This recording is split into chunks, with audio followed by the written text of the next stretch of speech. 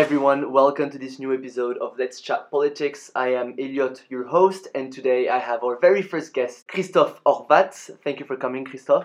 Thank you very much for having me. Christoph is from Hungary and specialized in flawed democracies, and today we're going to have a little discussion about Hungarian politics and the relationship of the Hungarian government with the European Union. So first of all, for the people that don't know you on the podcast, can you please introduce yourself? Yeah, so hello everyone, I'm Christoph Horváth. I am from Hungary and I do specialize in flawed democracies. I guess that's already a thing to discuss, is whether we think of them as flawed democracies or something else, but basically political systems that are somewhat democratic but not fully.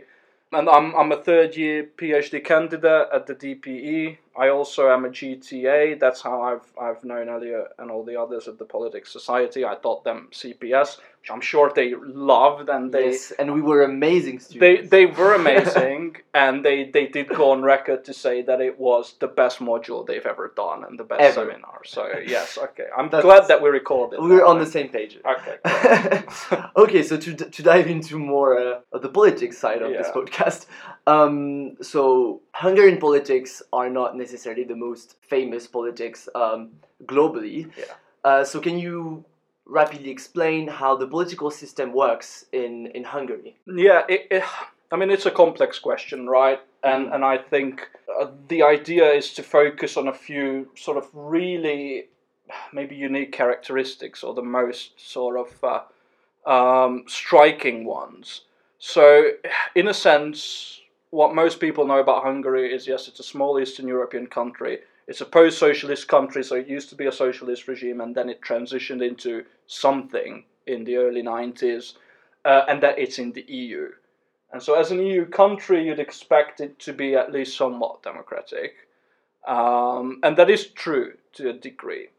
So I would classify Hungary as a hybrid regime. And that sort of brings us into outlining Hungarian politics, which in a very short sense is that there are democratic institutions in Hungary, but the way they function isn't particularly democratic. The idea is that any sort of institution, whether it's in a democracy or not, is going to have its sort of formal outlines, and then within it, it's going to have some sort of way it functions, which we can refer to as the dominant mode of accommodation, right? So one institution would be elections, and then the way elections work will vary, but usually it means that people will go to a place and they'll get a piece of paper and choose whoever they want to vote for, and that's how elections work. And then of course elections also fit into broader categories. So the idea is that in Hungary we see these institutions like elections, like a functioning judiciary, like a legislature that seems to be somewhat separated from the executive. So they're all there, but their democratic content is missing. The same party has been in power for 12 years, led by the same person, Prime Minister Orbán. Is that they took these institutions and within them they created these central arenas of power, which kind of drained them from their democratic content and left them in a way that it really serves particularistic interests. Hungary, even after the transition in 1990, wasn't a consolidated, well-functioning democracy, but it was certainly more democratic before 2010 than since then. Okay. So there were somewhat flawed institutions, and as you said, yes, the government very deliberately undermined them. That brings me to my second point. So you said that Hungary could be described as a hybrid regime, which is what Freedom House describes Hungary as. However, Hungary is still in the EU, which emphasizes personal rights, property, education, human rights, etc. In the EU framework, do you think it's legitimate to consider Hungary as a flawed democracy? And if so, why do you think the country has been able to stay in the EU when it does not necessarily fit in its rights and freedoms expectations? Yeah, that is a good question. I mean, that's actually several questions. Yeah.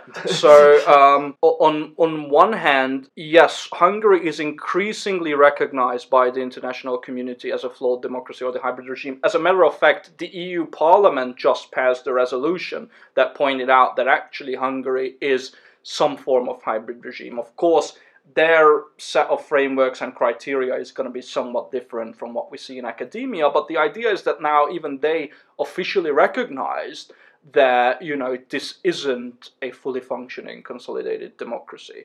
And it's been a while. So interestingly, things like Freedom House and such really only started to catch up with this democratic deterioration a few years ago, relatively. So in the initial phase of this transformation after 2010, the international community still very much considered Hungary a functioning democracy, even though it already arguably wasn't. It's somewhat paradoxic, isn't it, that the EU itself would say Hungary is not a full functioning democracy. And yet they accept it as part of the community. It exactly. is, and they have thus far enjoyed all the benefits of being in the EU. Of course, the big discussion is whether this resolution that identified Hungary as a lesser democracy is going to lead to the withdrawal or the withholding of EU funds.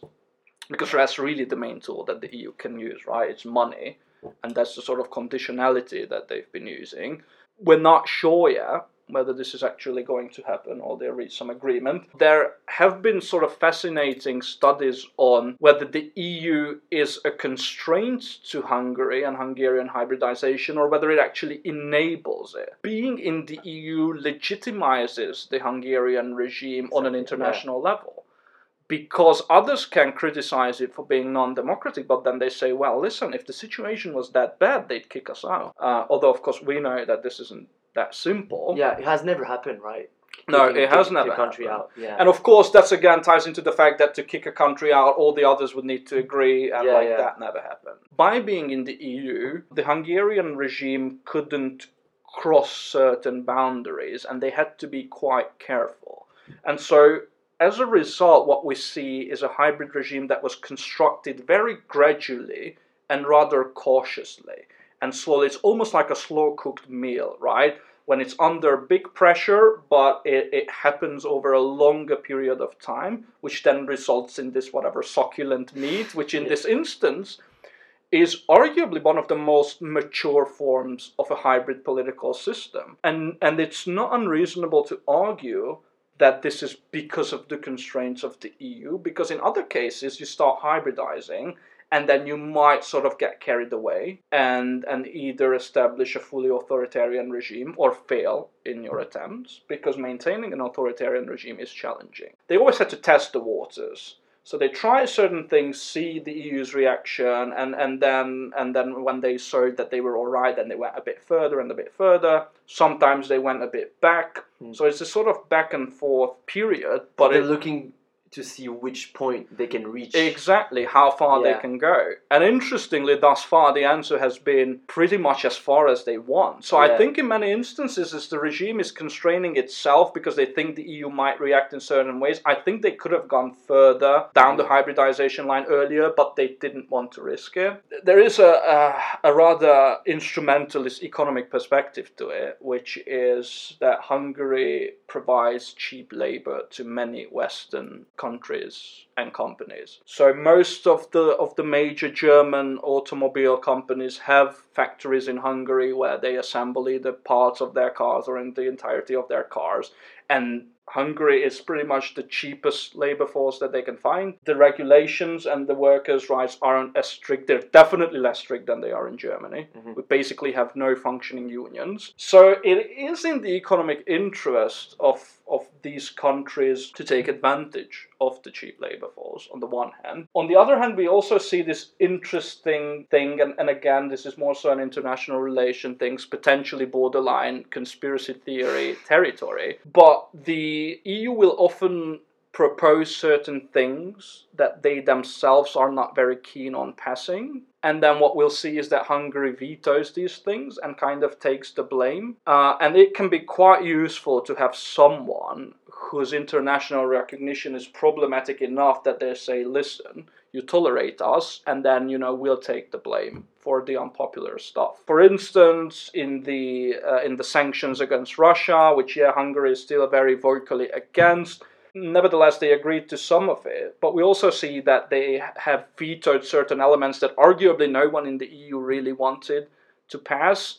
But then it was convenient to say, like, oh, we tried, but then Hungary vetoed it. That brings me, you brought me onto the next point about the EU, and especially the war with Russia. Sorry, just to clarify, because it almost sounds like it means the EU's war with Russia. No. But it's, sorry. Which is what Russia is saying. But yeah, it's the Russian invasion of Ukraine. It's a bit of a slippery slope. Yeah. How would you describe Viktor Orbán, who is the Prime Minister of Hungary, how would you describe his stance on the Russian invasion in Ukraine? So again, this is a super complicated issue, and I don't know how far back we should go.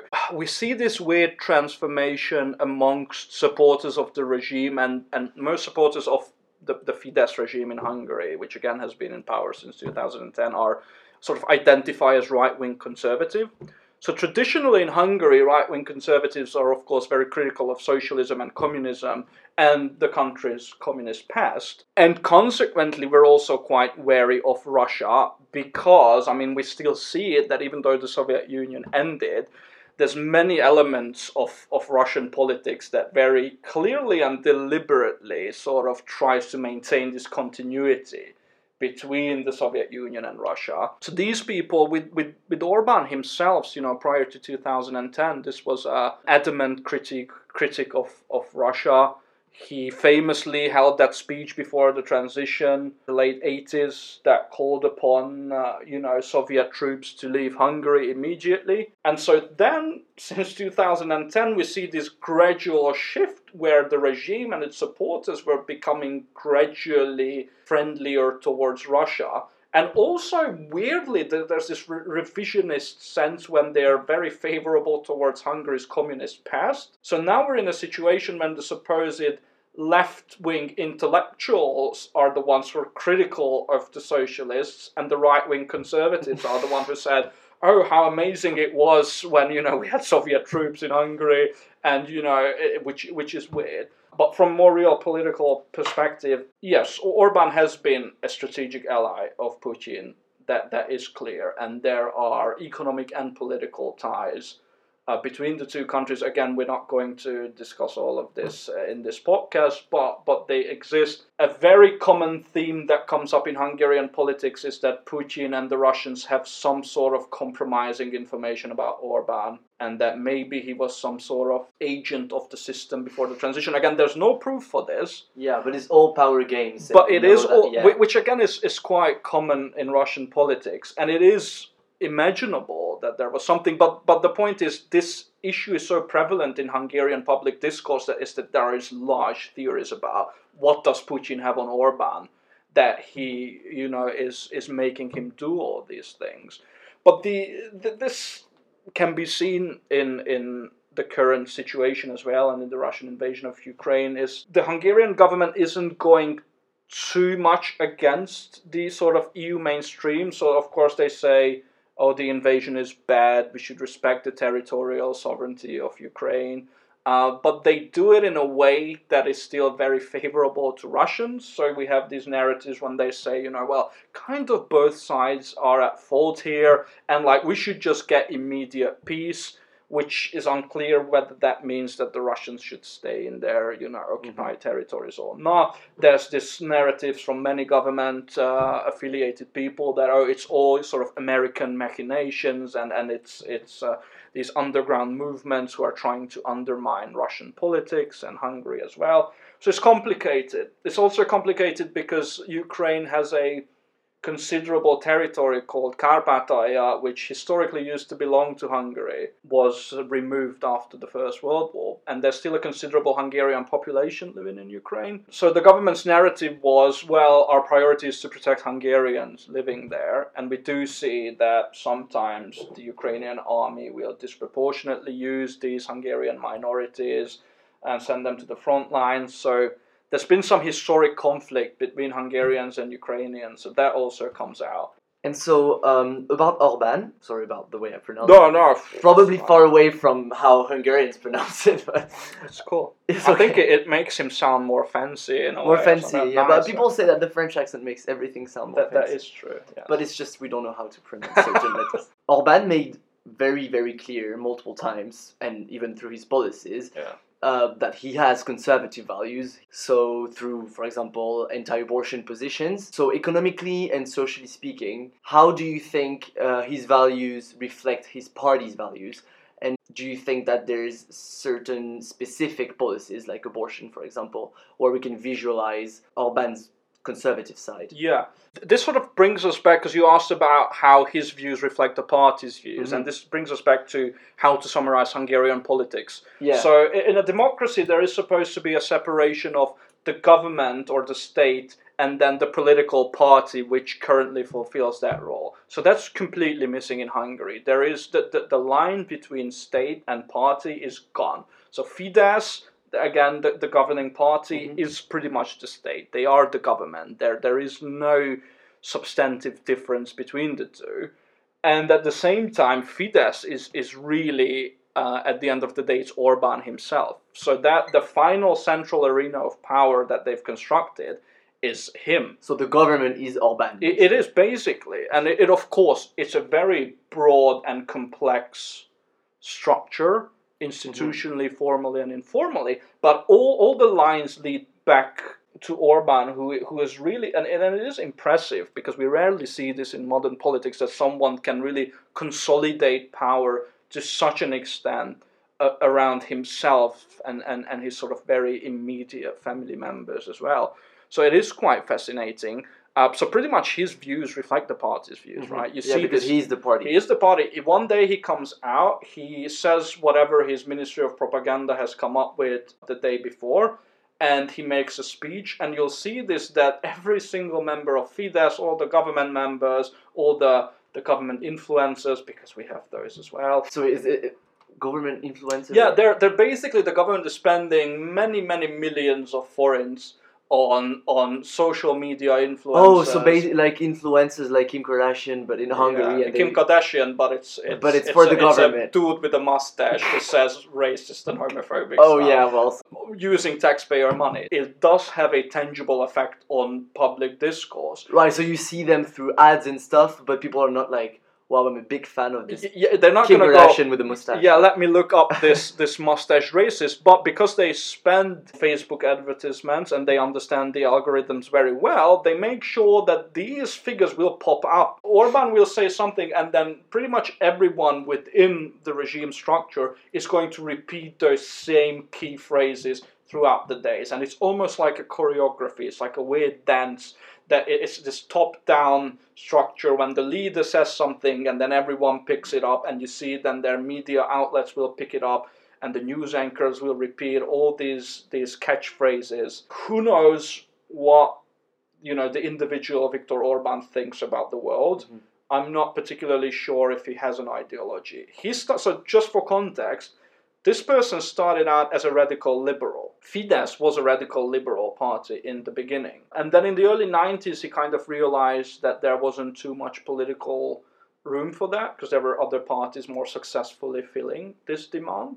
So he said, okay, what we'll do is we'll adopt this sort of somewhat conservative, but back then still not radical conservative. So the centrist conservative, somewhat religious stuff, so somewhat akin to what the Conservative Party is supposed to be in the UK. And then they tried that, and they realized that, we can appeal to even more people if we go much further to the extreme. And that's when this whole party and Orbán himself suddenly became this super conservative, super religious person. Again, this is a man who in the early 90s in the parliament was making fun of priests, was making fun of religion. He was sent out of the parliament hearings multiple times because he was being so disrespectful. And that's also arguably because right-wing conservative people are more comfortable with authority, and they're more comfortable with, one entity telling you what to do and how to live your lives. And that's, of course, conducing to a hybrid regime that wants to do just that.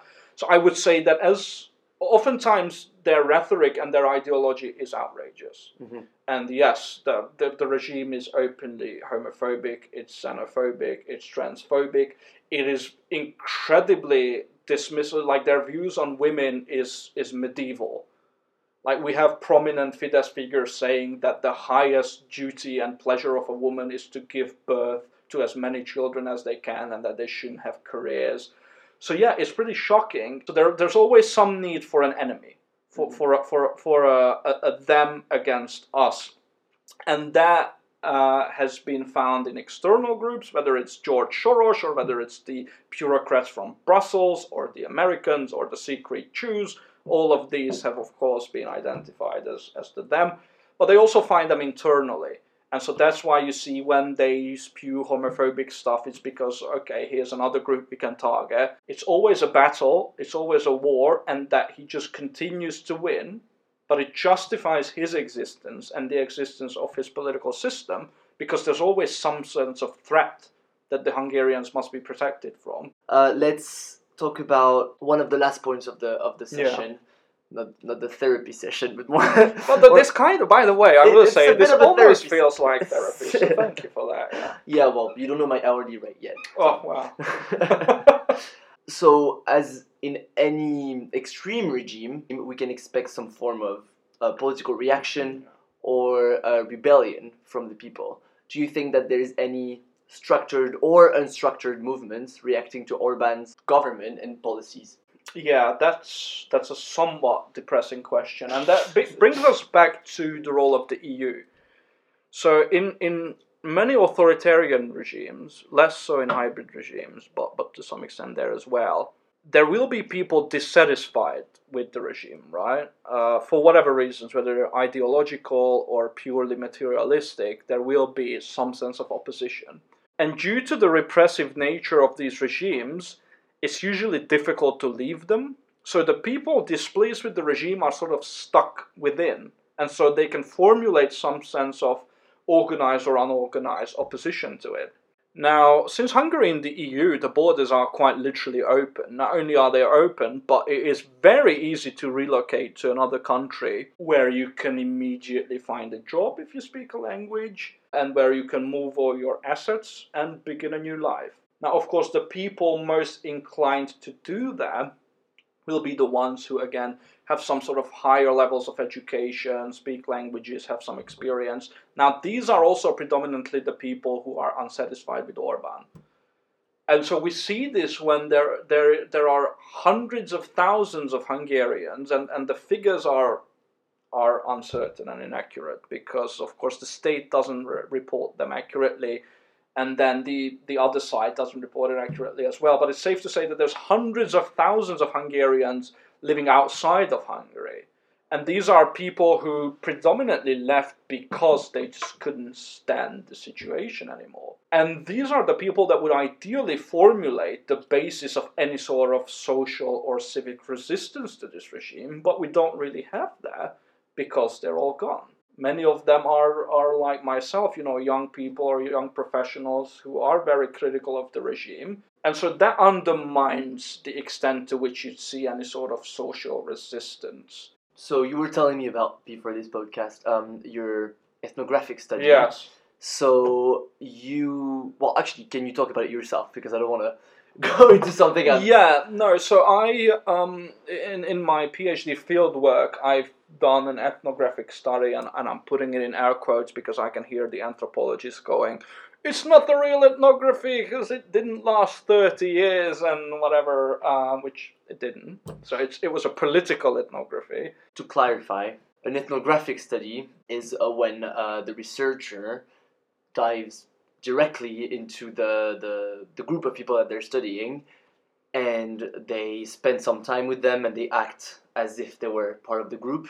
So your definition is kind of correct. So the idea of... It's very broad, so it just depends on the study. Yeah. Ethnography it's participatory research. So the idea is that you enter a research site. Your personal presence has a big influence on your research. Now, there's different levels of participation. So sometimes you'd see things referred to as ethnography, even though all the researcher has done is to go and observe some stuff, like go to protests or something. But then more commonly you see is that, you kind of join the group that you are studying or interested in. It is very rarely done secretively. So you mostly tell the group that this is the case. This was the case in my research as well. That's the only way I could have gotten ethical approval as well. Of a specific Hungarian party in the opposition, which is not a part of the formal opposition. So it's a party. It's the two-tailed dog party, which it kind of started as a satirical joke party, and then it evolved into some sense of direct democracy, anti-establishment thing. So some think a less well-structured version of the Cinque Stelle movement in Italy. I basically joined this party and worked on their campaign because Hungary had elections in April, and I was basically interested in who won? Well, who won? and that's why it's also depressing because Fidesz won overwhelmingly. It's their biggest victory ever. But my research question was basically to, on the one hand, see how we can analyze a hybrid regime throughout the perspective of an anti-establishment political party such as this, because they have a lot of insight into how the regime operates. They have a lot of insight into how the opposition operates. I can't disclose certain things, but let's just agree that there is some viability to the idea that the opposition is co-opted. And that the regime has considerable influence over them. And then I was also interested in finding out whether a sort of grassroots anti-establishment thing can have any sort of political success or any influence on a hybrid regime like Hungary. Spoilers for my PhD thesis, but the answer to the first question is yes, it was very insightful. I learned a lot about how Hungarian politics and society operates. The second question, the answer is pretty much a no. Like this party, as disorganized and unstructured they are, doesn't really have any ways in which it could meaningfully influence a hybrid regime that is as mature and as extensive as Hungary. And that brings us to the election results, which is, yes, Fidesz won, the opposition lost, and the party I was working with didn't make it to parliament. That sort of wraps up this whole idea, is that many people in Hungary are kind of unsatisfied, but they still remain in this minority that doesn't have much influence. So thank you very much, Christoph, for coming today for this episode. You are our very first guest, and I hope... I am honored by this. Thanks for having me. You're welcome. I hope that you had a nice time. I did. So if you guys want to follow us on Instagram, we are KCL Politics. If you have any suggestions, if you want to feature on the show, you can just send us a message, and we'll be glad to reply to you. The next episode will be next week at 6 p.m. on Wednesday, as usual. As usual, it's the second one, but yeah. But by then, it will be usual. Exactly, yes. Might as well, set it clear. So yeah, thank you everybody for listening, and see you very soon.